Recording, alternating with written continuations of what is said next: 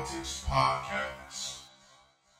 Hey everybody, welcome. I should say welcome back if you've ever listened. If you haven't, welcome to the Nerdy Politics Podcast. We've been MIA for a minute. And by minute, I mean since I think November, so a few months, and I'm not happy or proud of that. We had things come up, life things. It's not cheap to run a podcast.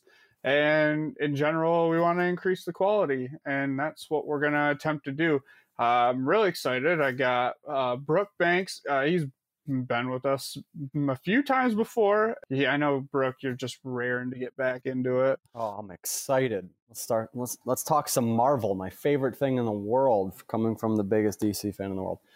I was going to say that sounds like sarcasm, but let's do it.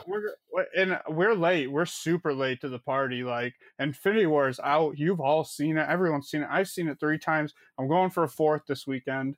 Have you seen it more than once, Brooke? I haven't. I was going to, and then MoviePass decided to stop letting people go twice on the weekend of Infinity War. Like, that wasn't planned at all. Nah, I read about that, and honestly, I was about to get a MoviePass. Kind of killed my vibe a little bit. Well, luckily, I got in before it got bad. Plus, I could have sworn I was reading that there's a good chance it doesn't exist by the end of 2018. I really wouldn't doubt it, but I just wanted to get it and was like, I always went in with the mindset of like, I'm going to get this, I'm going to use the crap out of it before they take this nice thing away from us. Well, even if you got a year's worth, you saved a crap ton of money. Living out here in LA where movies are $16, $17, $18 a pop instead of $9.95 a month for unlimited movies. Yeah, you can't go wrong. But yeah, let's get to Marvel. So what we're going to do is, everybody's seen Infinity War. Leading up to Infinity War, Brooke and I, and probably a lot of people, went back when we rewatched the MCU. And for anybody who's listening and doesn't know what that is, 1, why are you listening to this podcast? 2, that is the Marvel Cinematic Universe. Please keep listening to the podcast, though. Don't leave. We'll teach you something. We'll tell you about the whole Marvel Universe right now. We're going to tell you. We're going to try and go bang, bang, bang. We're going to go over all the movies leading up to Infinity War, and I mean it. We're going to try and go quick. Sometimes we can rant about things, so we're going to try and go quick. Then we're going to get to Infinity War, tell you how we felt about it, and then we will, real quick, before we wrap this up, talk about what we think is going to happen in Avengers 4, which now I'm sure we are all very, very excited for. I know I am. I'm like insanely excited for Avengers 4. I'm kind of excited, but we still got Aquaman before that, so... This is true. I was more thinking like Captain Marvel and Ant-Man and the Wasp. Since this is the Marvel episode, he just hijacked it. Just forget about Shazam. It's not a big deal. Who is that? That was rude. That was rude. It's the original Captain Marvel, but whatever. Oh, okay. But being first doesn't always mean best. All right, let's jump right into it. So I've got the list right here. We both rewatched all these movies. Like, as fast as you can, break it down, what you liked, what you didn't like, how you feel about it, going back. Okay, and then kind of let us know where it would rank among. We don't got to rank all 18 movies before Infinity War. Just say like it's up there or it's towards the bottom or in the middle. All right, first one, started the whole thing off, Iron Man 2008. I'll go first on this one. I'll let you go first on the next one. Iron Man, still a great movie. Almost perfect for what it was trying to be. At the time of, you have no clue what it's gonna turn into. You have no clue this massive weird world is gonna happen. I love it. I've really had almost no problems rewatching it. What about you? Still holds up. Very good. One of the top tier Marvel movies. Kind of a weak villain, but not a big deal. Most of the Marvel movie villains are kind of weak, but no, it holds up. Okay. I feel you. All right, let's move on. So we'll both say that's one of the upper echelon, probably, MCU, especially if you just like divide them by solo films. That's top. That's towards the top for sure. I mean, and to be fair, we were just talking about first. That was the movie that created the Marvel Cinematic Universe formula. Like, every origin movie you've seen since then has followed that formula, and they did it perfect right off the first one. Yep. All right, now let's move on to the second film, which is kind of different because I think they also had to work with Paramount and Universal to make this movie. The Incredible Hulk, which starred Mark Ruffalo, just kidding. It starred Edward Norton, which I didn't hate as Bruce Banner, but the movie it's pretty forgettable. That's all I'm really going to say about the Incredible Hulk. The fight scenes are kind of cool with him and Abomination. Other than that, I can forget about it. Fell asleep first time I tried to watch it, and that's all I'll say. Oh, okay. So yeah. So let's go. Iron Man 1 was the first one. Let's go. Iron Man 2 came out in 2010. This is coming off the success of Iron Man 1, and it just does not deliver. Maybe it might have been good your first viewing.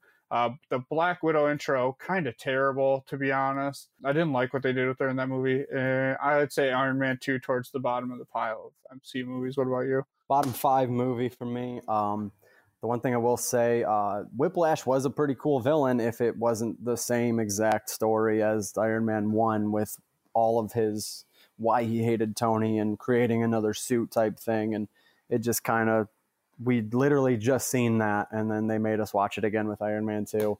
And the one thing I will give it, though, the briefcase suit is still cool. Like that first scene with Whiplash is cool. The rest of the movie, I don't need. Well, like all the stuff with him locked up just gets super boring, and like I like the Hammer tech stuff. Like I like Justin Hammer. Justin Hammer, bring him back, please bring him back. He said multiple times he wants to come back. Bring him back. He's great. There's a trend in this movie, and you see it a lot in the first Iron Man and Incredible Hulk. The villain is often way too similar to the hero, and we'll get to that in the next few movies. I'll explain as we go, but let's move on to Thor 2011. This is one I know for a fact we have differing opinions on. I actually don't like it as much as when I used to watch it, like back when it first came out. I still like Loki. I could care less about Natalie Portman, and yeah, I mean, I'm just kind of meh on it. I would put that in my, I don't know about top 5, but probably my top 10 for sure. Marvel movies, it might even be in the top 5. Kenneth Branagh did a great job. He didn't make a normal Marvel movie, and that was Thor's biggest goal that it needed to accomplish. It needed to put you off of the earth in a completely new world, introduce you to, like, we can go into outer space and these different realms, and we can these are gods and deities, and this is way bigger than the Tony Stark and Hulks of the world that we've seen before it. And I just thought Kenneth Branagh made a Shakespearean tragedy. He didn't make a superhero movie. He made the movie he wanted to make. I thought that was really great. I thought the introduction of Hawkeye worked well in that movie. Loki, I can take him or leave him. I really like the fight at the end with the Destroyer, but all of Thor without his powers on Earth, of just trying to pretty much getting his ass kicked because he doesn't have any powers anymore, and he's just trying to figure out how to be a decent person and relearn what it means to even be Thor. I just loved that journey of cutting someone down and making them actually grow, and I just loved that arc of Thor 1 for him. Okay, great. And now let's move on to something that I know we will agree on. Captain America: The First Avenger came out also in 2011. I'm going to go ahead and say I liked it when I first saw it. Liked it a lot more this time. There's not a lot that's wrong with it. Like we talked about earlier, the beginning's a little boring, but and now that we have foresight now. So like we've seen Infinity War, the character growth of Steve Rogers is probably one of the most relatable things. It's just awesome. Like seeing how he wants so badly to like help his country, get into the military. But then you get to Infinity War and he wants absolutely nothing to do with the government. So it's just incredible to how far they've come. And it's a great movie. Hugo Weaving's a kick-ass villain. Red Skull's cool. We might even talk about him again in a few moments. Who knows? But yeah, I would say Captain America: First Avenger. For me, top 5 solo film, probably the top 3 origin film. Yeah, I would. Red Skull's great. Same as you. I loved it the first time I watched it. Like you said, the beginning's kind of boring, but it's very, very important that you explain to people why he is such a good person, because then every other thing that Captain America does after that movie doesn't mean as much if you don't have that first third of that first movie really explaining like him jumping on the grenade, even though him sacrificing himself, the pin where he's smarter than everyone else to bring the whole the whole flag down and get the flag and go back, get to ride back and just outsmarting people and always trying to be the guy that takes the sacrifice play for everyone else. And he just cemented himself as that morally good person that Cap needed to be to do anything else with him. Like you can complain that, oh, he didn't need to crash into the ice and all of that, but like it's storytelling. You need this person to go on ice for 70 years so you can bring them back later and put them in the Avengers and do all of those stories. So like, yeah, it kind of sucks, but you understand why. But agree with you, top 5 origin movie for sure. Okay, great. And you almost had a great segue there. Let's get into 2012. I think it was early summer. I want to say it was May when it came out. Marvel's Avengers. And I can go on and say this movie will have a special place in my heart, like forever. This isn't like for the next 5 years, forever. I love the movie. It's nostalgic already, 6 years later watching it. It's everything you wanted from a comic book movie. Like a few really kick-ass costumes, a few awful ones. I'm looking at Captain America mostly. It's not bad. It's just corny. Like it's such a good it's a fun movie. Like okay, people overuse that, but it's a fun movie to watch. Like I watch it every time it's on. I'll say Avengers holds up for me really well, and just kick-ass to see the team come together. I'd say it's top for me. It's still a top 5 Marvel movie. Agree with that. Top 5 Marvel movie. It's going to stand the test of time. It was the first time you saw superheroes that you had seen in other movies come together to fight something bigger and larger. Fun. It's funny. It has memorable moments. It has everything you want in a big blockbuster movie, a team movie at that. The one thing I will say about the Captain America thing is I think, too, the thing to remember with Captain America is I think that costume fit who he was in that moment. He had just woken up. He was only known as this idea. It was almost like going back to Captain America 1, that montage that's so great of like the song of the Captain America and all that stuff of like him being this corny idea and not being a real person. When he woke up, he wasn't a real person. Imagine having to just reacclimate yourself with the world and learn everything. And that's why he's had such a good character arc, is he woke up and he just got thrown into the fire, and they already had this suit made for him that he had no input in, and they just made him the corny Captain America again. And he was that naive, like, no, we have to trust S.H.I.E.L.D. because we have to trust S.H.I.E.L.D. And then he starts to find out, oh, maybe there's something's going on that they're not telling us. And that's where you get the start of that arc. But I think that even that costume, it was almost like a deliberate choice of like, no, this is him. He is a cartoon of himself because he hasn't learned enough yet.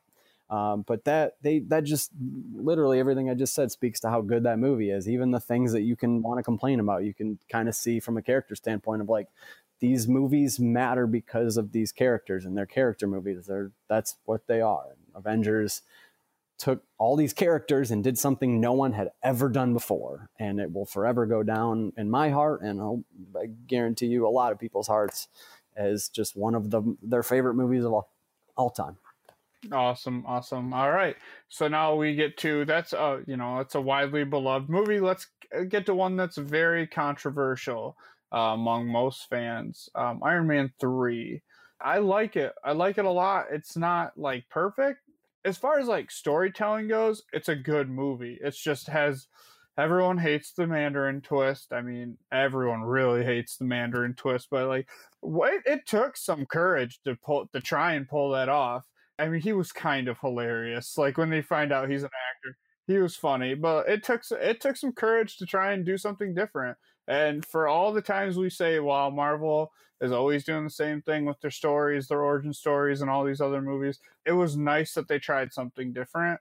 And with Tony's whole PTSD and getting rid of the suits, which lasted 7 hours, but whatever.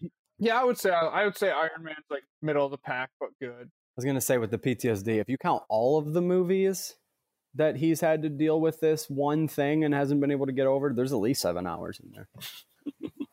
Oh yeah, I mean, he could not get, but in general, his storyline is a very Thanos has been with Tony Stark since Avengers. I mean, you see it in Ultron and you see like the Bird and like they have a really like interesting relationship, and we'll get to that when we get to Infinity War. But like that, like I don't think it's just the PTSD. Like I think like he for a long time had like these visions that something even worse was out there, and he had trouble sleeping because of it. And I don't know. Iron Man 3. Let's get back on track. I'll say the first time I watched it in theaters, I remember leaving the theater very, very, very, very disappointed and hating it. And then after rewatches and rewatches, especially the one I just did, it's a pretty good movie. Honestly, it doesn't really do a lot wrong. They fixed the really bad villain problem. To me, was the first two Iron Man of like, here's just another guy building another suit because we have to be smarter and better than Tony Stark, and it didn't work at all. I wish I don't wish that they wouldn't have did the Mandarin switch. I just wish it wouldn't have been the Killian. What is his name? Aldrich Killian. It was originally supposed to be I don't know the character's name, but it was the girl he met at the party, and then she was like working for Killian later, but she was supposed to be the actual bad guy. But then Marvel was like, well, we don't think we can sell toys if it's a girl, and that's stupid, and they changed it, and I don't think it worked as well. It didn't have the same amount of gravity. Like you said, the PTSD stuff I think was really important. It gave Tony like a real arc and something to actually have to deal with, where before he's just kind of a rich asshole who has no worries and no consequences for anything that he does. And they finally started to give that to him. But no, it's a good movie. The action scene at the end with a 40 whatever 50 suits fighting the new Mandarin, whatever, that was all that action scene I think is one of the better action scenes in the MCU. And straight up, Trevor Slattery is hilarious, and I loved that twist. I don't care what anyone says. I want the Mandarin. Who cares? Have you ever heard? Please someone show me the Mandarin story that you loved, and he's just this great villain that everyone, like, I've read Iron Man books. I've read books that had the Mandarin in it. He's not a great villain. He's very whatever. Who cares that they switched it to a funny thing? Thank you. Okay, so I'm going to let you go first on the next one. 2013, Thor: The Dark World. Go. Worst Marvel movie, period. By a lot. Nothing happens in that movie that matters or anything. The only redeemable quality I will say about that movie, there are two things. One, Captain America's cameo where Loki turns into Captain America. That was funny. Two, at the end when Loki becomes Odin and Thor is gushing to Odin about Loki, who he thinks is dead. And Anthony Hopkins is such a good actor. He has the tiniest eyebrow raise of like, oh, what did Loki do? And that was brilliant. The rest of literally every other second of that movie sucked. Yeah, my review for that movie would be, I thought of a word, or I was trying to, and none of them were good or useful. So the movie's not useful. They introduced one of the Infinity Stones, and nobody even knew it was an Infinity Stone. It was just kind of like this goo. Why is it like a goo? I don't get it. I don't like it. I hate the movie. Move on. Let's move on. Let's move on to one of the best movies. Captain America: The Winter Soldier, 2014. Yeah, kick-ass movie. Top 2, top 3 MCU movie easily. Comeback of Bucky Barnes, amazing. The cinematography, amazing. The fight sequences are the best in the MCU. The hand-to-hand stuff, I should say, not like the CGI, like out of this world stuff. It is a gritty movie. It's so good. I love it. I love it. I love it. I love it. What about you? I think it's by far the best movie. It's great on its own. It doesn't matter that it's Captain America. It doesn't matter that it's superheroes. It matters that it's a great spy thriller. Like you were talking about the fight scenes, him and Winter Soldier underneath the bridge where they're sitting there with the shield and punching each other, but he's got the knife and he keeps switching to different hands in the middle of the fight. And just all of that is just some of the best stunt work I've ever seen. On top of, like, you introduced Falcon, he's a great character, and he worked so well in the context of this film. Even down to like at the mall, you got going to the Apple store and going through the mall and like trying to stay in disguise and not get caught by like Crossbones and this whole team. Or I'm doing all of this backwards, but the elevator scene where it's Crossbones and like the 9 guys and Captain America can like it's literally showing you Captain America seeing why this is all a setup and he's about to be in a fight, and then his immediate response to just be, before we get started, does anyone want to get out? just, you can't write Captain America better than that. He's supposed to be he's the Marvel Superman. He's supposed to be the boring square guy, and Winter Soldier completely changed that on its head, because after Avengers, like I said, he was this naive, didn't know anything, trying to get acclimated in the world, and this is him starting to figure it out and getting in this world of spies that it's a very different world than he's ever lived in, because even in the first movie, he just wanted to go in the war and like help his country, and now all of a sudden he had muscles so he could just run over and punch things and help us win the war. But now the war is very different. It's not go fight people and punch people, it's behind the scenes with spies and espionage and like just everything about the Zola turn was amazing. I could gush about this movie forever. It's the best one. That's it. Between the first Avenger, the Winter Soldier, and Civil War, which we're about to get to, it's definitely the most fluent trilogy. You need every movie to get to where you go at the end of Civil War.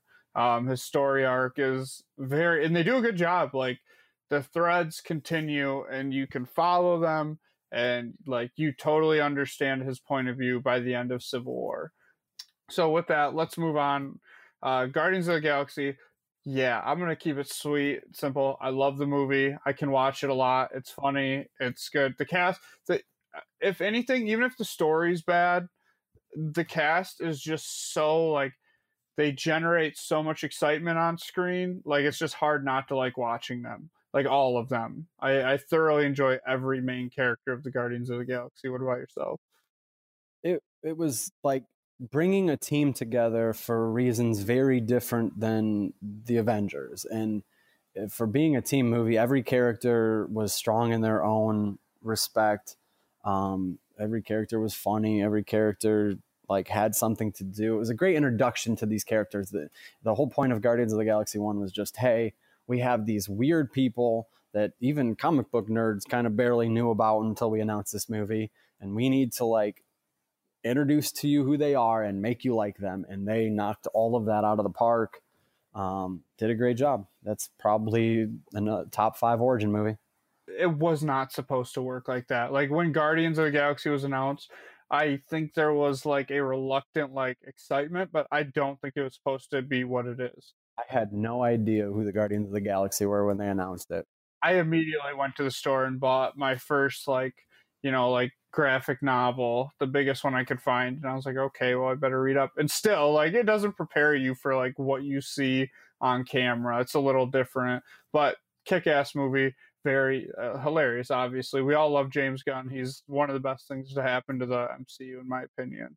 The other thing too that I love about Guardians, if you just go like get a Google image picture of all of the different Marvel posters and just look at how radically different every single thing in that universe is after Guardians of the Galaxy. That movie changed everything. Yep. I'm looking at all the movie posters right now. Funny you say that.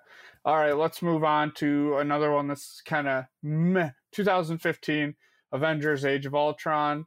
Could have been a lot better. They used a good villain, but they didn't make him great. I think it's not the portrayal. I like James Spader. He can't control how he's written. You know what I mean? It's not up to him. He can only do what he's, act with what he's given. And I liked him as Ultron. I just think he was a little weak compared to what he should have been. And the movie in general is kind of like discombobulated at points. And I just think that it's kind of like, very watchable, if you're just on TV and you want a movie with some decent action, and like, I'll watch it, but it doesn't live up to the first Avengers movie. I hate Ultron. Like they build him, and it might have been an expectation thing, but even going back and rewatching it a couple times, it hasn't changed my opinion. Ultron being this sarcastic asshole villain doesn't work for me. You are terrifying. You have control of every computer and like network, anything in the world, and like your plan is to take not that wasn't like the whole like city rising into the sky and dropping it back, like that's fun enough and all of that, but like Ultron could have did so much more. And he just like, it was like, I think it was the Honest trailer that they nailed it with like It wasn't the age of Ultron. It was the week of Ultron. Who cares that Quicksilver died? I don't think anyone really cared. Hawkeye had like 2 good lines in that movie. And then Vision was cool. Like the Hulkbuster Iron Man fights in that, which is kind of cool, but like I don't see anyone that ever brings that up again as like, oh man, remember when Hulk fought the Hulkbuster and that was crazy and cool? No, it was kind of just, it was okay. Okay, let's move on. A much smaller movie, very similar to Guardians of the Galaxy.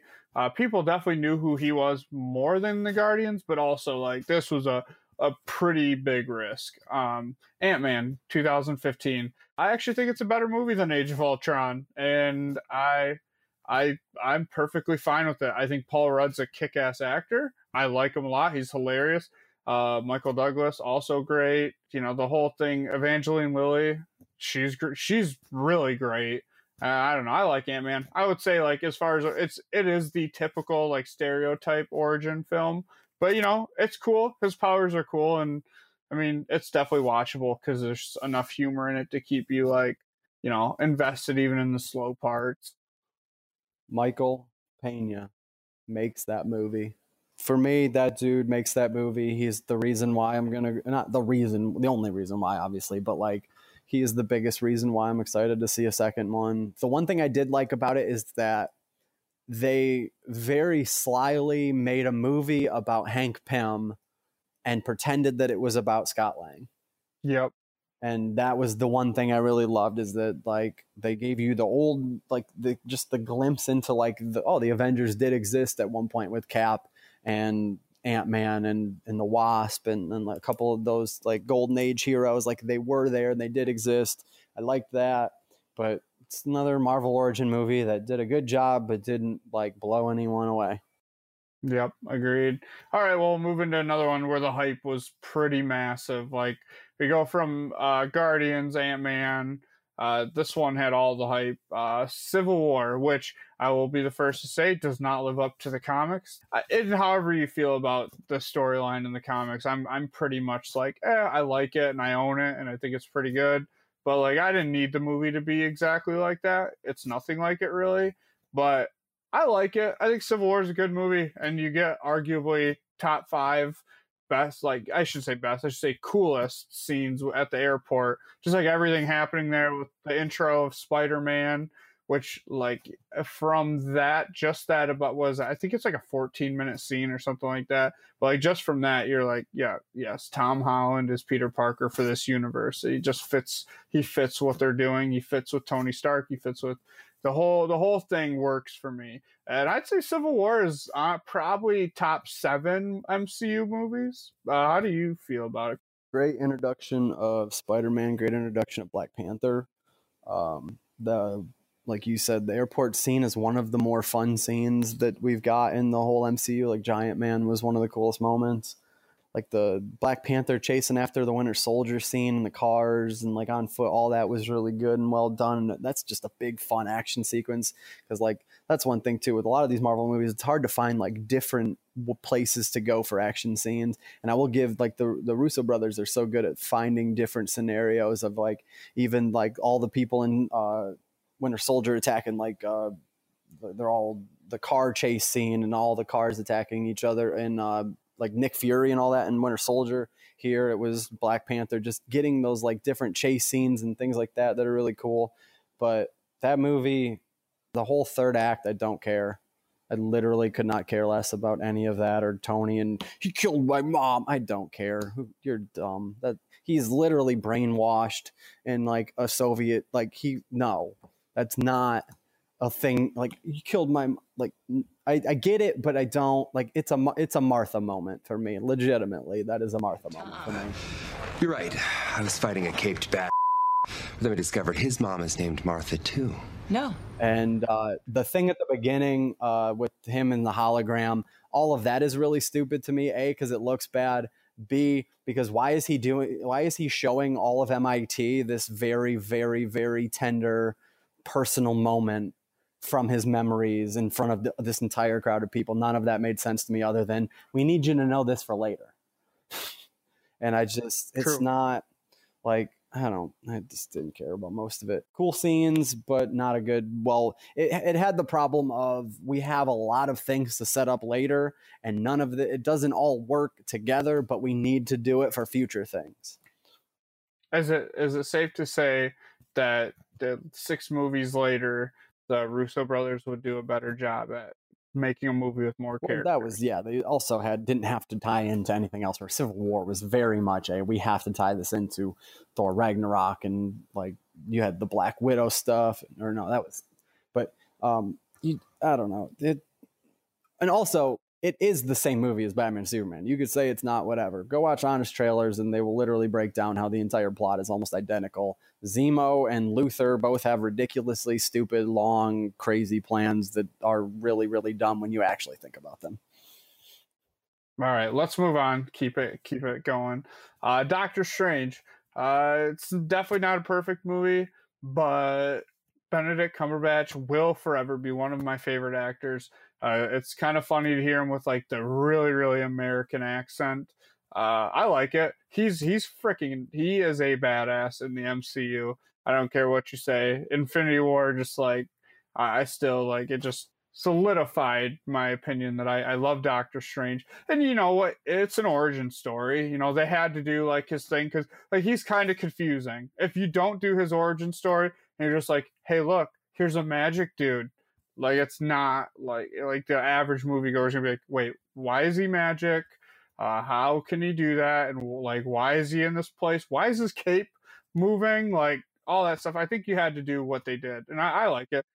I think Doctor Strange was a Marvel origin movie. It kind of just hit all the bases. I don't think as a whole it was great. I think there were parts of it that were really great, but like it didn't work. One big problem that a lot of Marvel movies have that this didn't have that I appreciated was that third act problem of like in Iron Man 2, you get this boring fight. In Iron Man 3 at the end, you get this big showdown, which is a cool scene, but it's with a villain you don't really care about. Or like with Civil War, it's Zemo and all this crazy stuff with his mom and all that. But like here, the Dormammu repeating it over and over again, I thought that was really clever and really cool. I really liked Baron Mordo. Yep. I really, really liked that they set up a villain for once. With that after credit scene was perfect to me. Of like, I love the idea of they're starting to get it and make villains that have actual reasons for doing the things that they want, which we'll get to more of those later. But like Baron Mordo looking at this and just saying like, the problem is there's too many sorcerers. Clearly all of these bad things just happen because we're creating so many sorcerers, and every like they say that throughout the whole movie, everything you do magically has a cost. And I like that you actually kind of saw all this negative stuff happen and gave us a villain that has a legitimate reason to be like, I need to stop that Doctor Strange guy. So I like that. I'm looking forward to the second one, mostly because the things they set up in the first one were interesting enough to carry over. Real quick, so before we move on, it was very controversial at the time, but I want to say I really liked Tilda Swinton in that movie. Oh, she was great. Her relationship with Doctor Strange, like you actually feel the scene where she disappears, like it's her time to go. Like that was actually like an emotional scene. Like it was well set up, and you know it just sets the stage for what's about to happen in the third act. I really liked her portrayal. I know everyone was mad because it was a white woman, but it's the whitewashing thing is absolutely a valid like criticism of a lot of things in Hollywood. But when you get someone that's just perfect and like great, that's not that's not the same as whitewashing. Like, agreed. It's you get someone great, you take the person who you know is great and is going to do the best job. Yeah, I agree. So let's move on now. Guardians of the Galaxy Volume 2.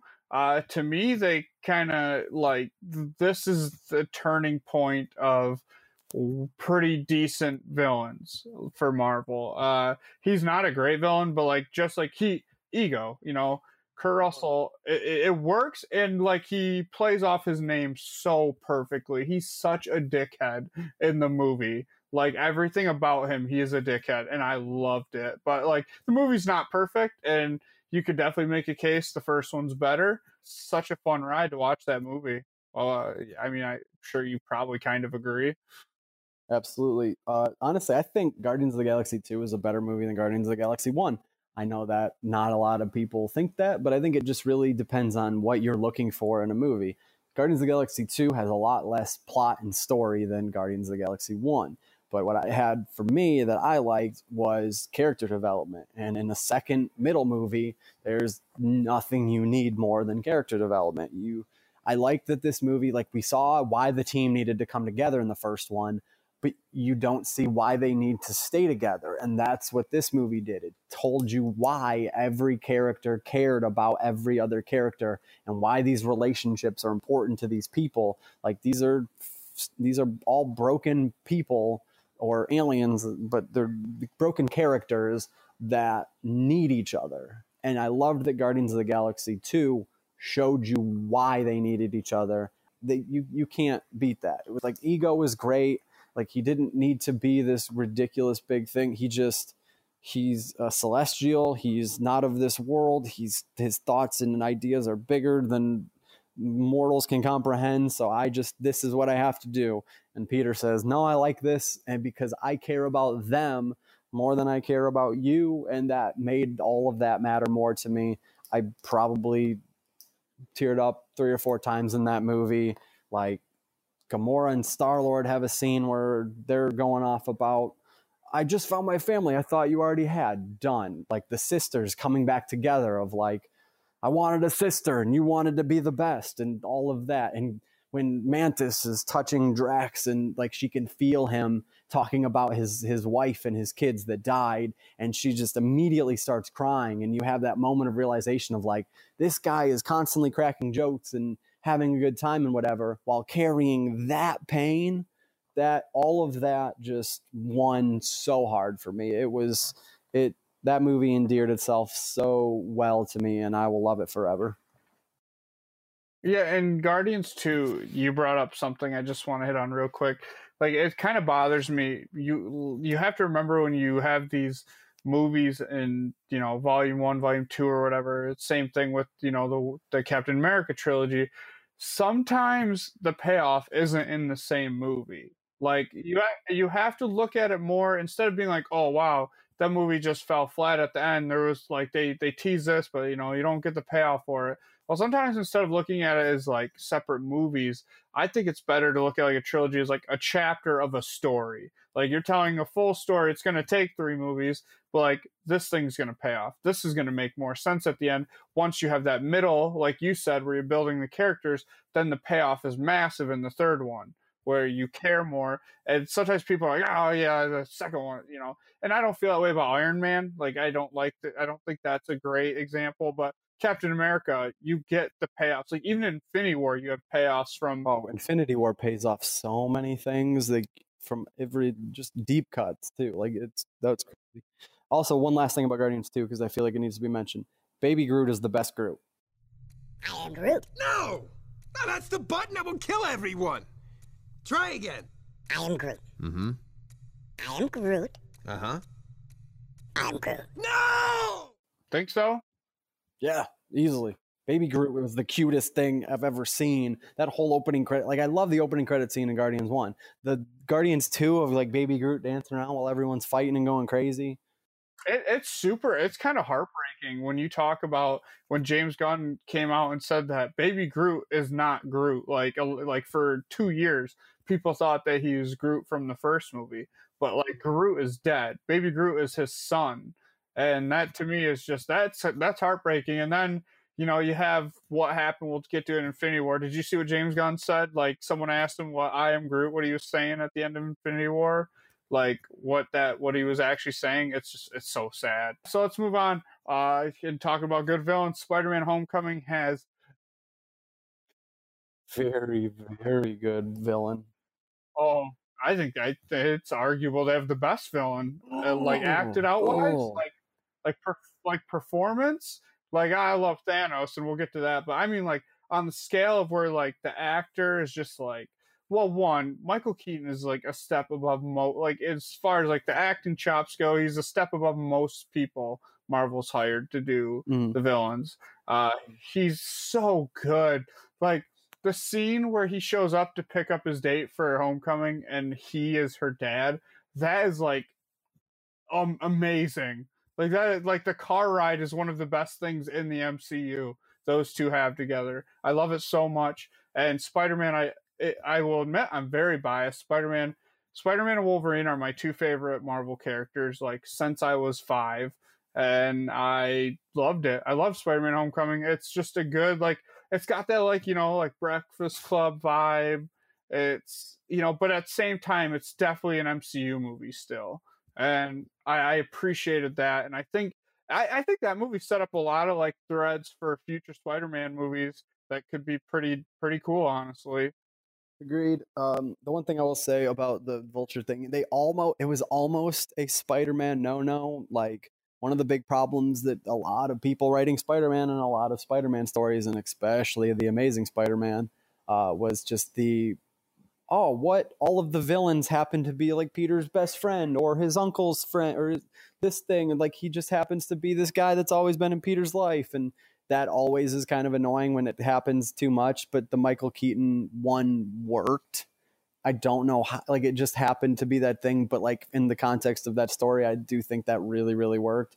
I agree with you with the car ride thing was great.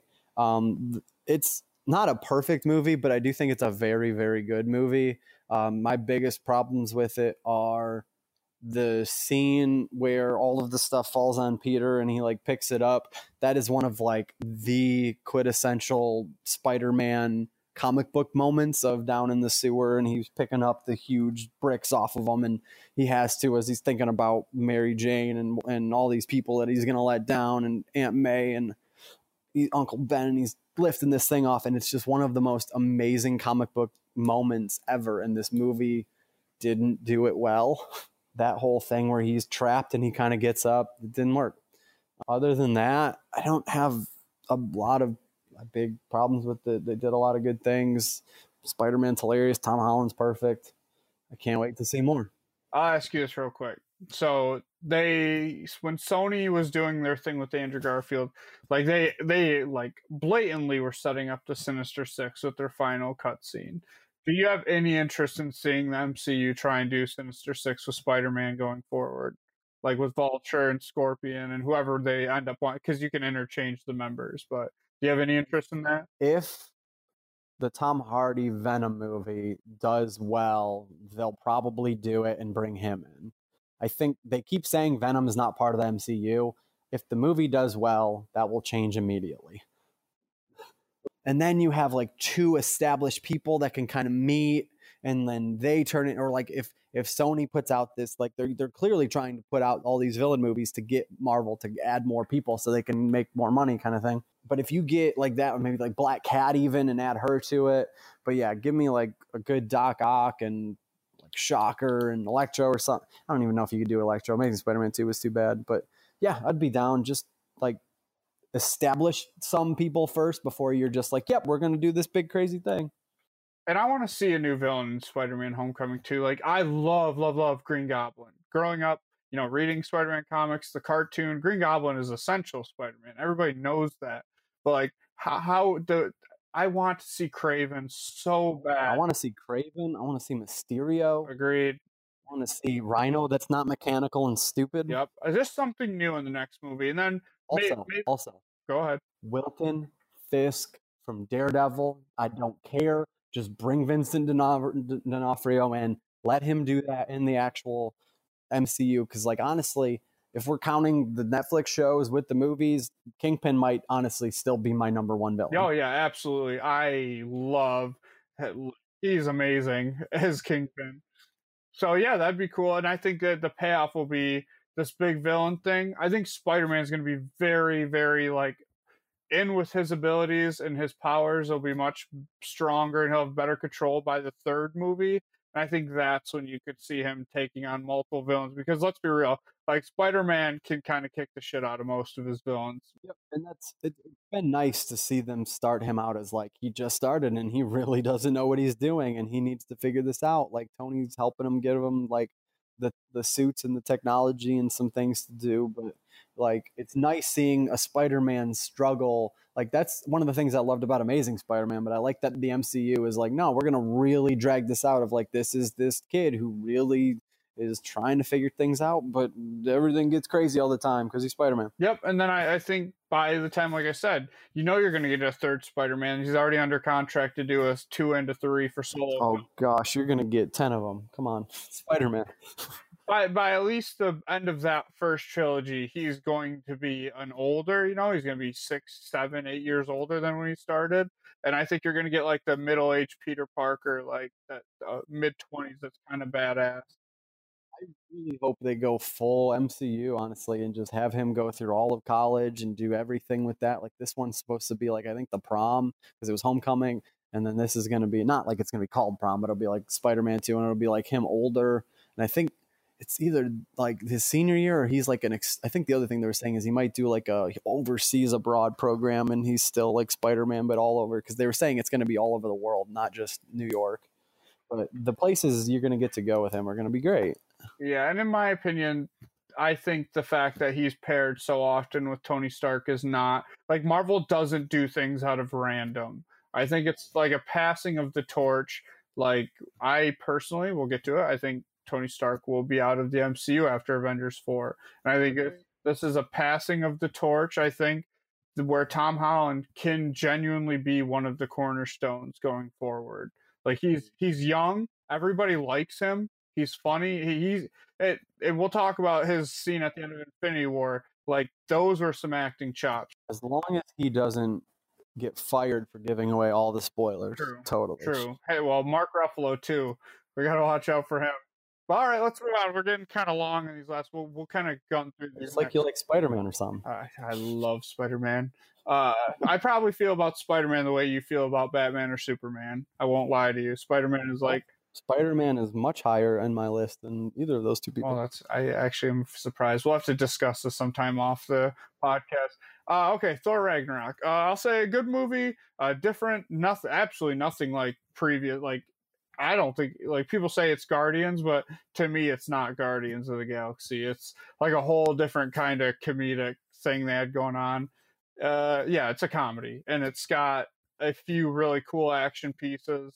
A villain that I think could have been used a lot better, because Cate Blanchett is an incredible actress.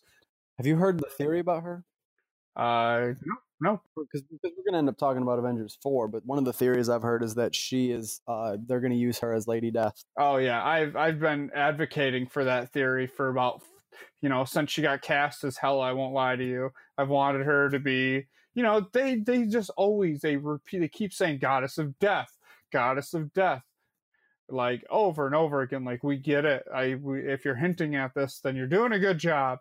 But, like, I'll say Thor Ragnarok, super cool. My one thing I'll say about it, it's not even, to me, it's not a top 5 Marvel movie, but there is the scene where she stabs him in the eye and they're on the balcony and she asks him, like, what were you the god of again? And he finally, like, he has that scene with his dad. He's like, I'll never be as strong as you. Or he's like, no, you're stronger. And then, that just leads into one of the most badass scenes in any of their movies, period. Like, anytime you get Led Zeppelin playing and you have finally, like, a fully realized Thor character, oh, God, I love that scene. I could rewatch it over and over again. It's so cool. Tell me, brother, what were you the god of again? No, I like Thor 3. It's just Family Guy, the Thor movie. Like, here's joke after joke after joke after joke with they even had the the little what's it, like, the throwbacks, the like, we're randomly now the Matt Damon thing wasn't that like a flashback? Yeah, it was. They were doing, like, the play for, like, Odin, who was actually Loki. Oh, that's that whole thing. Like, a lot of it was funny. I'm not like it's a comedy. It's a lot. The only actual Korg is great. Korg is great. I don't agree with he's the funniest MCU character. I still think it's Drax. Drax is the best. I didn't like when I first saw it that I felt like they'd made Thor seem kind of a bitch. I don't know how else to say it. Like, he just felt like he was constantly getting made fun of and he was out of his element, and it was like oh, I beat you, Hulk. Oh, that doesn't seem right. Like, there was constantly like this guy being like, I'm the strongest, and everyone being like, no, you're not.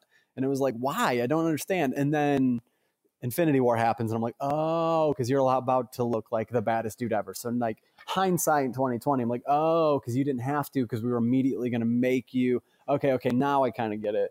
But like just coming out of the theater the first time, I was like, why did they kind of make him look weak and not great here? But again, like looking back, it worked for the movie. It's admittedly one of the ones I didn't get to on the rewatch, and I only watched it once in theaters, and I think I just kind of had a bad mindset going in. But it's a good movie. It's just not, like you said, not top 5. I like the range and the, they've already showed, like, Taika Waititi, the director. I like that they'll hire different people. And I like James Gunn. I love the Russos, Scott Derrickson, who did Doctor Strange, not a bad director, has some pretty good horror films. Like, I like that they will get different people. Like, don't you agree with that? It's good to have different visions. For a minute, their problem early was that they were getting a lot of good TV directors, which like is good, but like the Russo brothers kind of worked out. But I feel like now they're starting to get more like actual like movie directors and put these bigger, like Taika is great, like James Gunn is great. You're getting there where you're starting to really get like it's 10 years in, and Infinity War is the biggest thing ever, and all these big directors want to be a part of this special thing. So I think they're starting to really get like Ryan Coogler in Black Panther is another good example of just they're putting the right people on it. It's not really about just getting like a big name or a person who's a respected filmmaker. It's about putting the perfect person with the perfect thing. Yeah, I agree. And nice segue to Ryan Coogler. Black Panther. This is top 5 probably MCU movie. You'd be hard pressed to say like what it did wrong, honestly. Like I'm not. Hold on. Earlier, who did you say was the best Marvel villain in your opinion? Michael Keaton's Vulture. Well, you're wrong because it's Killmonger. Oh man, see, I think Killmonger's like 3rd or 4th. I don't even think he's better than Thanos. The fact that he wasn't even really the bad guy, like he was right. Like even Chadwick Boseman came out and was like, "No, Black Panther's the villain of this movie." Like he had a point and he was right, and he took it too far, but like he was right, and he rightfully should have had a chance at the throne, and they kept him out of Wakanda, and like that I loved just the depth of the storytelling of like actual African Americans and actual Africans, and like the tension between that and how that was like the basis for this superhero movie with a hero and a villain, and you muddy it up of like, well, no one's really right, but like no one's really wrong. And just Killmonger, every scene he was in, he commanded. His presence he was such a larger than life thing. And like, I believed him as a more powerful king than T'Challa for sure. But like he made that movie amazing. Like there's so many other good things about that movie. Like we have to talk about Shuri because she stole every scene she was in too. But just, that movie, the set design, the costumes, the accents, every single little detail of what that movie, just like having Killmonger be this guy from Oakland, like every little detail of it was so spot on and perfect, and everything, like not just the Marvel Cinematic Universe needed, but just everyone, like we needed that. It's like Winter Soldier. It's one of those movies that like it's not confined in its genre. It's great as a movie. It's not just a super great superhero movie. Can I try and trigger you right now? Like say one thing that I think is kind of funny, but I think that Black Panther is a cooler version of what Batman kind of is. I think Black Panther is just richer, like more, okay, I should say more stealthy. And he's a king. Batman's not a king. He's just a dude. True. Well, yeah, he eats the herb, but I mean, if Black Panther didn't have superpowers, he would still be like a juiced up version of Batman. Maybe not martial arts.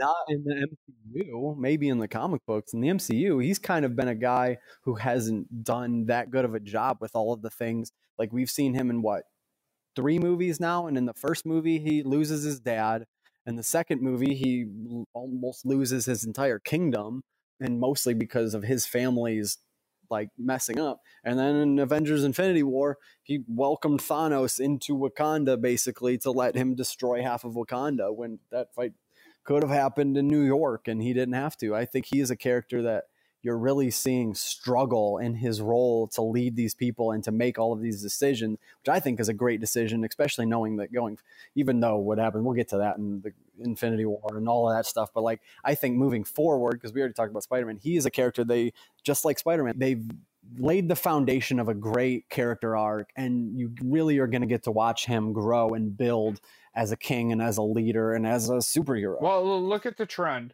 Look at the trend post original Avengers. Ant-Man, Doctor Strange, Spider-Man, Black Panther, all kind of bad at what they're doing at first. Like almost to the point where they're really bad at it. Like Black Panther, like you laid out, not great at being the Black Panther. He's a little too emotional. To be fair, Doctor Strange does not suffer from that problem. He learns everything in like 3 days. And he should. It's his character. He's got photographic memory. But like, I mean, in the movie though, he was struggling at first till she like trapped his ass on fucking Mount Everest and forced him to use the magic to get back. But like Ant-Man was not good at being in the suit at first. He was pretty bad at it. And I think it's the new characters. I think all of these, what will end up being the quote unquote new Avengers, I think they're trying to show struggle, and so that way you can show growth as you go on in for future movies. He hasn't had his own movie, but Winter Soldier I think deserves to be in that category too, of like this guy who's really struggling with everything that's going on, and like that the new Avengers I think are set up to be much, honestly, more interesting than the original Avengers. I do think there's we'll get to, let's just go into Infinity War. It's the next thing, right? Yes, sir. Let's just face it. We've dropped multiple, we've tried to avoid spoilers. So I guess if you've gotten to this point and you haven't seen Infinity War, from here on out, we're going to talk about Infinity War and what we think is going to happen in the next Avengers and maybe Ant-Man and Wasp a little bit. Turn the podcast off. Thank you so much for listening.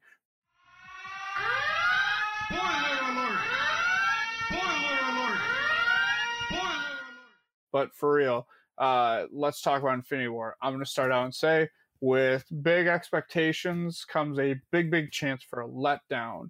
And Infinity War was not a letdown. I will say Infinity War is the blockbuster of blockbusters. Like, it is the scope and scale of this movie is unlike anything you've ever seen in a movie theater. No offense, Star Wars. You've never had this many high-profile actors. The fact that it never once really, like, it's a very fast-paced movie, but like you don't feel like rushed per se during it. It's just, I remember it's a 2.5-hour movie, and I remember after an hour and a half looking at my phone and going, "Oh, there's an hour left. Oh my god, I get to do another hour of this. This is awesome." It's not like overblown. You feel good about it, and honestly, it's kind of fast. Like I felt. When I got out of it, I was like, wow, that was it? That was 2.5 hours? Are you sure? That felt more like an hour and 45 minutes. But like, it's like the director, like the Russo said, it's supposed to be a smash and grab heist film. It very much is that. Like, boom, we're here. Boom, we're trying to get this stone. It's and Thanos. I want to say this for my part. I will say Infinity War instantly became a top 3 MCU movie for me.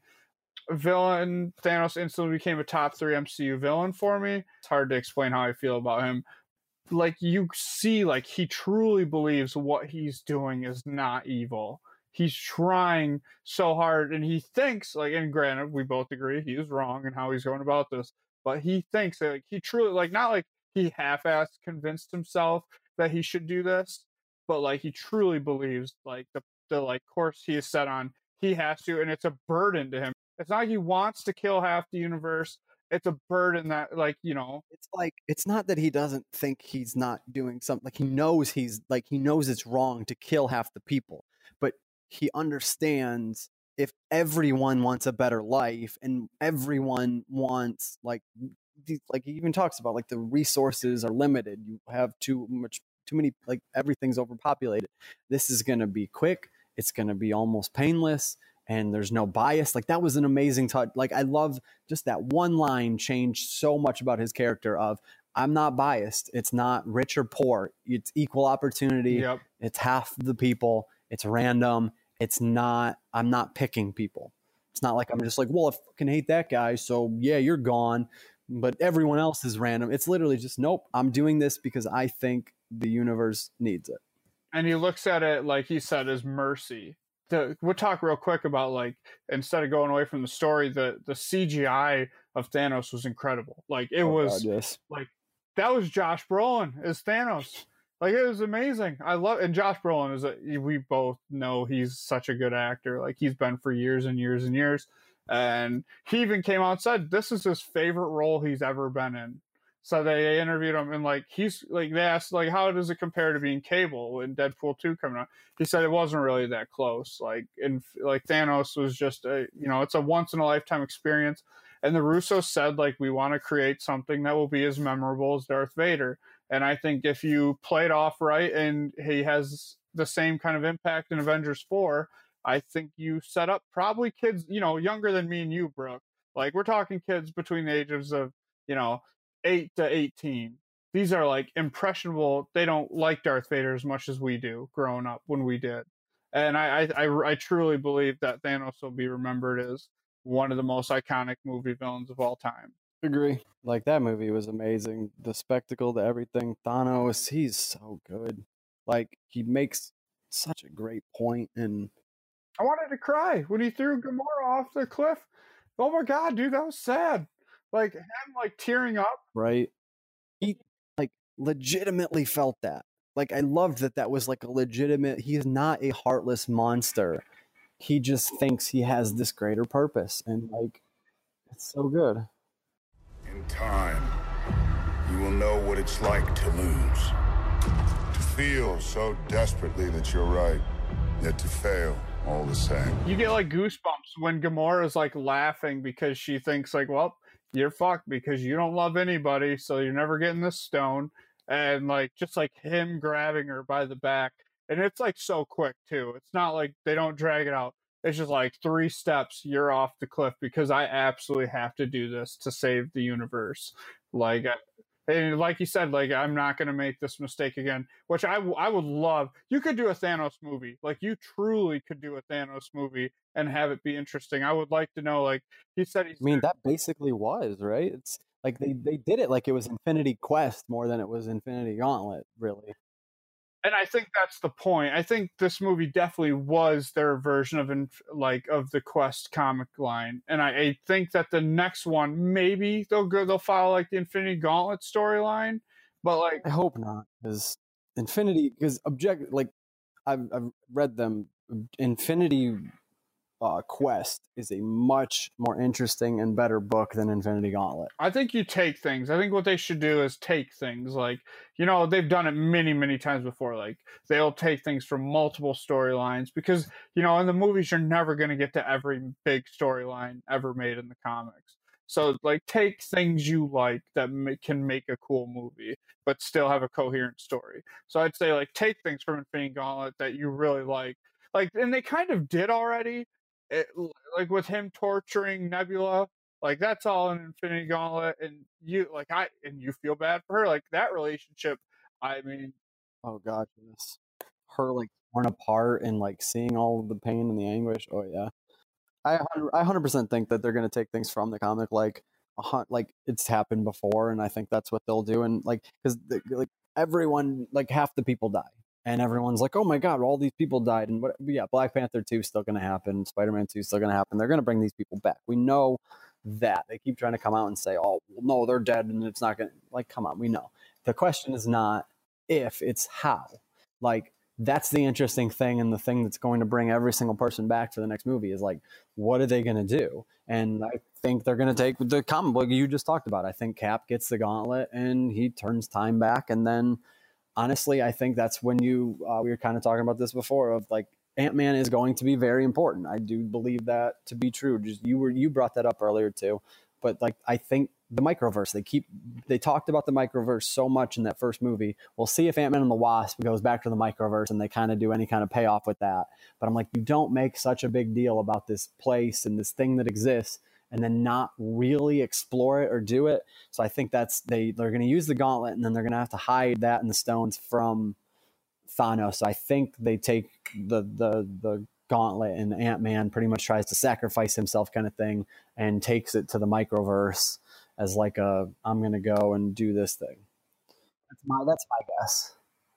We should clarify, we kind of skipped over it, the snap at the end of the movie where so many characters disappeared, and most of them are newer characters, and like the entire Guardians except for Rocket. And real quick, since I teased it earlier, Groot, he dissolves and he's reaching out for Rocket and he says, "I am Groot," and someone tweeted at James Gunn and said, "Well, what did Groot say to Rocket?" And he just called him Dad. Like, as he was disappearing, he was reaching out for him and he said Dad, and I thought that was pretty sad. Like, that hits pretty hard. Did you notice the Spider-Man thing? Someone brought this up to me the other day and I'd not realized, like, when Spider-Man's dying, the reason why he's like, I feel weird, I don't feel so good, and he lasts so much longer than everyone else. I didn't realize the iron spider suit was literally pulling him back. It was trying to keep him alive, and it's literally like Tony in that moment being like, is this thing that I made going to be able to save this person that I clearly care so much about?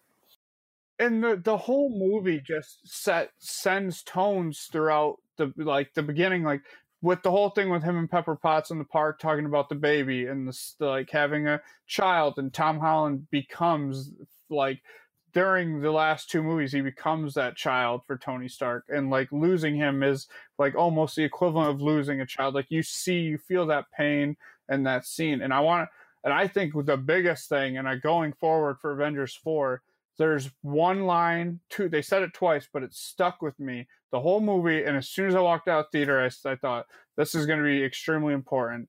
When Captain America said, "We don't trade lives," I 100% think the reason that the main Avengers are left, they say we don't trade lives, but I will bet money, I'll do it right now, that Captain America and Tony Stark and those guys will trade their lives to save Doctor Strange, Black Panther, the Guardians, Spider-Man. I think that is what's going to happen. I think they are going to have to sacrifice, and I think it will bring back the new characters so you can have your new Avengers.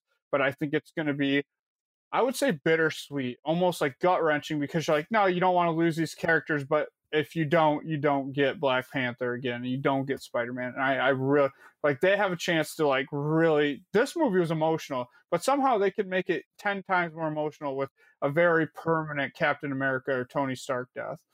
Let me say this. You're talking about sacrificing for one another and that.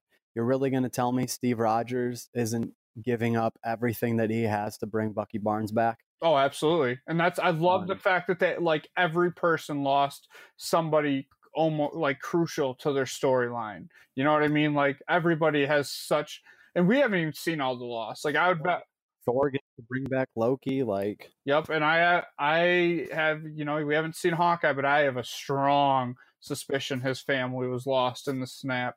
There's a lot of things that have, like, leaked with pictures of him, and we can get into that as the movie gets closer, but I have a strong feeling he lost his family. Like, it's interesting. Like, we don't know who else is out there. Like Okoye lost Black Panther. We don't know. We technically don't know if Shuri's alive or not. And this is a fun part. Like, this, like, you have so many, like, different things that could happen now. With you don't even know what side characters are gone and what ramifications those will have. Is Pepper Potts alive? You know what I mean? Like, you just don't know. I mean, the one thing we do know, and we're very lucky for, I'm glad Captain Marvel wasn't one of the ones that randomly got taken away. Which I jokingly said, because, like, we're talking about the teaser after the credits. They didn't show it. What if she did? What if she didn't make it and she got the thing and was like, oh, done. And she fades away. Wouldn't it be hilarious if nobody got that distress call and it just was a pointless post credit? Well, let's get real quick. I mean, we both love Infinity War. We talk about it forever, so we can jump right in Avengers 4.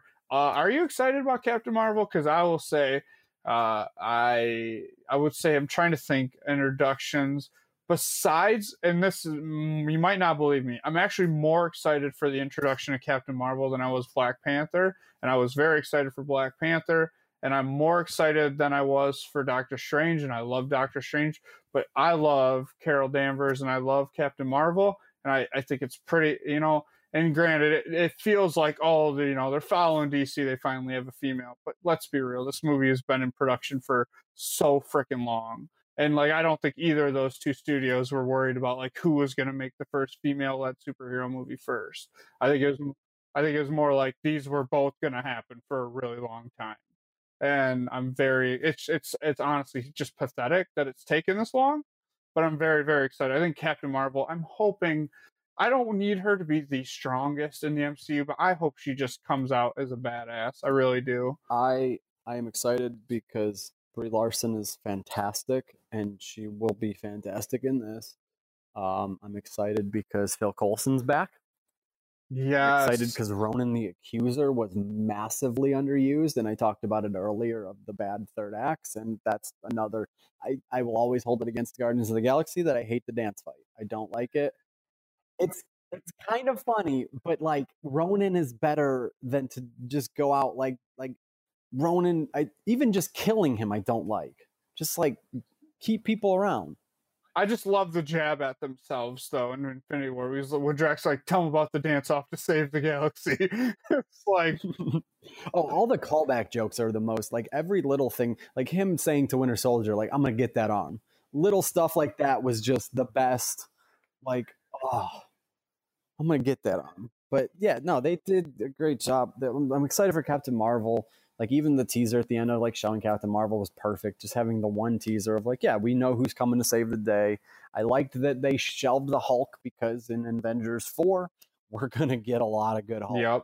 I think he's one of the people I don't think you kill because he's not a person you can even do like single movies with anymore.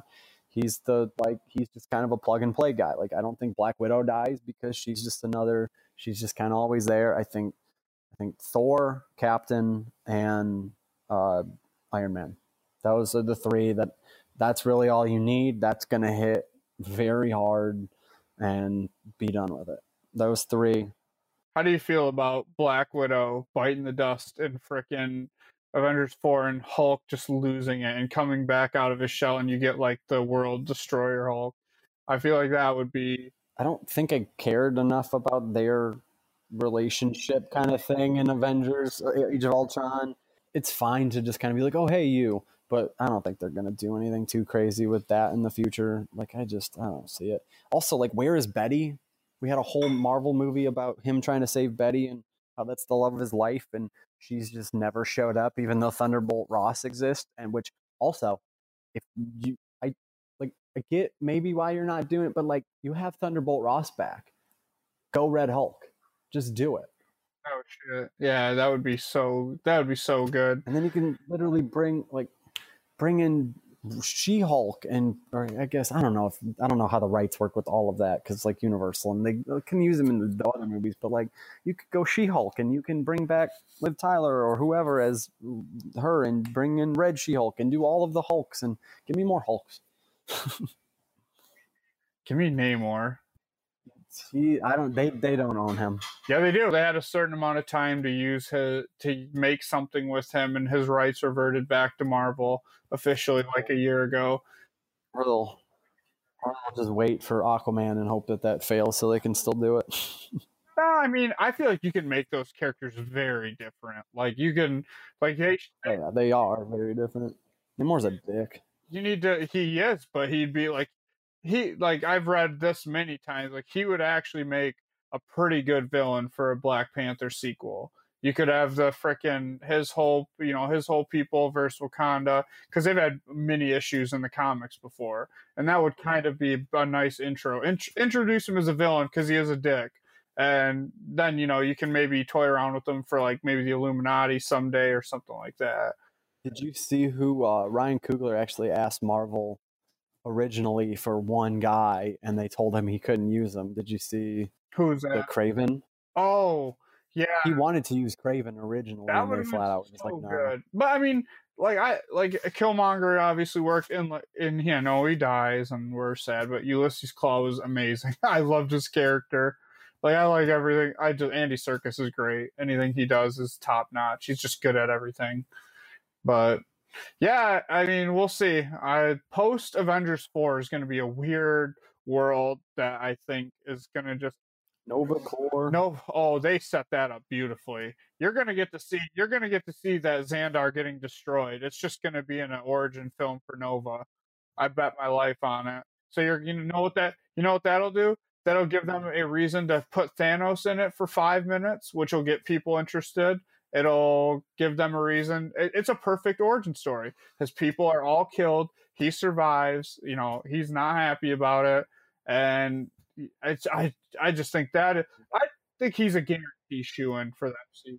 And then what you're probably going to get after that, because if you bring in Nova, and then you can kind of like get Nova and Spider-Man together and start trying to do like a Young Avengers type movie kind of deal with some of the younger characters, get Shuri in there and do all of that.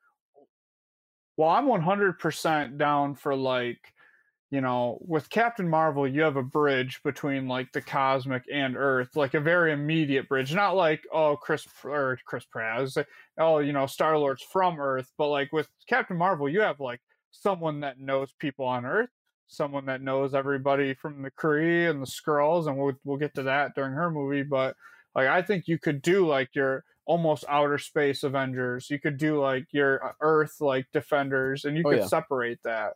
Like you have this team that is gonna fight these things that are gonna be taking place in different galaxies, but you also have this team back on Earth, and then if you have a threat big enough, say you get the rights to like Kang the Conqueror, Galactus back, and then you can have everybody come back together. It's just like it's such a big universe at this point. And then at that point you're gonna be adding X-Men and all sorts of crazy stuff. Just add Doctor Doom. Whatever. I mean, everything else, just Doctor Doom. Doctor Doom could carry the franchise, be the, you know, how Thanos, you know, even though he wasn't in all these movies, he kind of carried the way as the, like, you know, overshadowing villain. And I think Doctor Doom could be that guy. But I have one thing, too, that, like, lingers with me from Spider-Man Homecoming. When they're talking or they're moving, they sold Stark Tower. And they specifically don't tell you who bought it. But I have a feeling that'll be pretty important in the next like 5 years, 6 years of the Marvel universe. Turn out that's the Baxter building. Well, I was thinking Baxter or Oscorp building, since there's no Oscorp yet. Didn't they put Oscorp in after like Amazing Spider-Man, and then they talked themselves out of it? I'm glad he's there now, but well. Yeah. So we'll see. But Avengers 4 is going to be nutty. Ant-Man and the Wasp, I would say that the directors, the writers, like Stephen McNeely and Mark, I can't think of what his other name is. The writers for, you know, Civil War and Avengers, you know, Infinity War, they have said, go see Ant-Man and the Wasp and Captain Marvel, because everything in between Infinity War and Avengers 4 is all connected. And maybe Ant-Man and the Wasp isn't going to be fully connected till the end, but is it rude? Can I tell you what I think happens at the end of Ant-Man? I think it's gonna be really good. And if they do this, I think it'd be super cool. I think the movie in general is gonna, you know, not have anything to do really at first with Infinity War. But I believe the events of Infinity War will happen and we'll jump ahead in the movie, or they'll come out of the quantum realm, which I think is going to be like, they're going to go looking for his wife, Hank Pym's wife, and I think they will find her. I think they're going to get out of the quantum realm. The world's going to be all in chaos. I have a theory that Ant-Man, I think the Wasp, I think Hank Pym and his wife are all going to disappear because of the snap, whether it's a post-credit scene or whatever. And I think Ant-Man and Hank Pym will have maybe had some sort of way to beat Thanos or use the different, like the quantum realm against him. And I think Ant-Man's going to set out at that point when all his people, like loved ones, are gone. I think he'll set out to find the Avengers. And that's why you're going to get like the main Avengers plus Ant-Man in Avengers 4. So I think that's going to be like really intriguing how they end Ant-Man and the Wasp. And then Captain Marvel, we know, takes place in the 90s. But the same thing, that's going to speed up to, you know, current times, whether it's post-credit scene or whatever. And then then you're gonna have like, oh, here we are, here's the ramifications. So, or like you'll see at the end, she'll get the distress beacon, and we'll see what happens from there. Sure am excited. I don't know. Oh, me too, man. A lot going on. Like Aquaman. This December, everyone go watch it. I'll be there. I'll be there opening night, no doubt. Look, I'll tell you right now, I am not super uber fond of the DCU yet, and I'm not giving up on them. But like they just, to me, the rewatchability is very low for most of the movies. Like it's hard to watch Batman and Superman like over and over again, and Justice League suffers from arguably the one of the worst CGI villains of all time.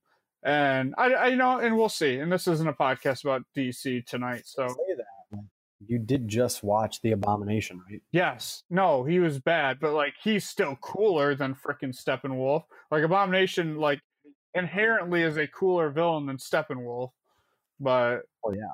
but like and it's fine. They're building something, and like I do like some DCU movies. I hate Suicide Squad. I think it's arguably my least favorite. It's probably my least favorite superhero movie, and I'm talking about like Fantastic Four.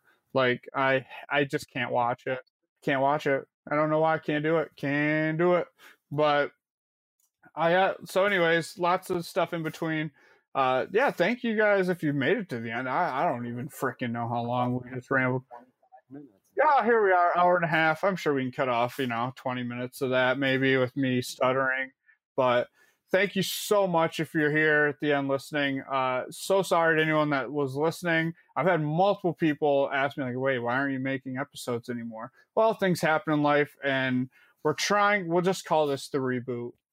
This happens all the time in the comics. We're just rebooting the universe, and we're going to come back better. Yeah, we're going to come back better than ever, and we're going to have more content than ever. And hopefully the goal is to have a Patreon page here, and I'd like to start recording some mini episodes to give people who will subscribe on Patreon, because this stuff is not free, and that's part of the thing with doing this. Every month it's something new you're paying for. So thank you so much for listening. If you want to really help us, go to iTunes and rate, or I would say rate and review the podcast. Give us all the stars, whatever, however many is the most. Give us all of them, or don't. You can be honest.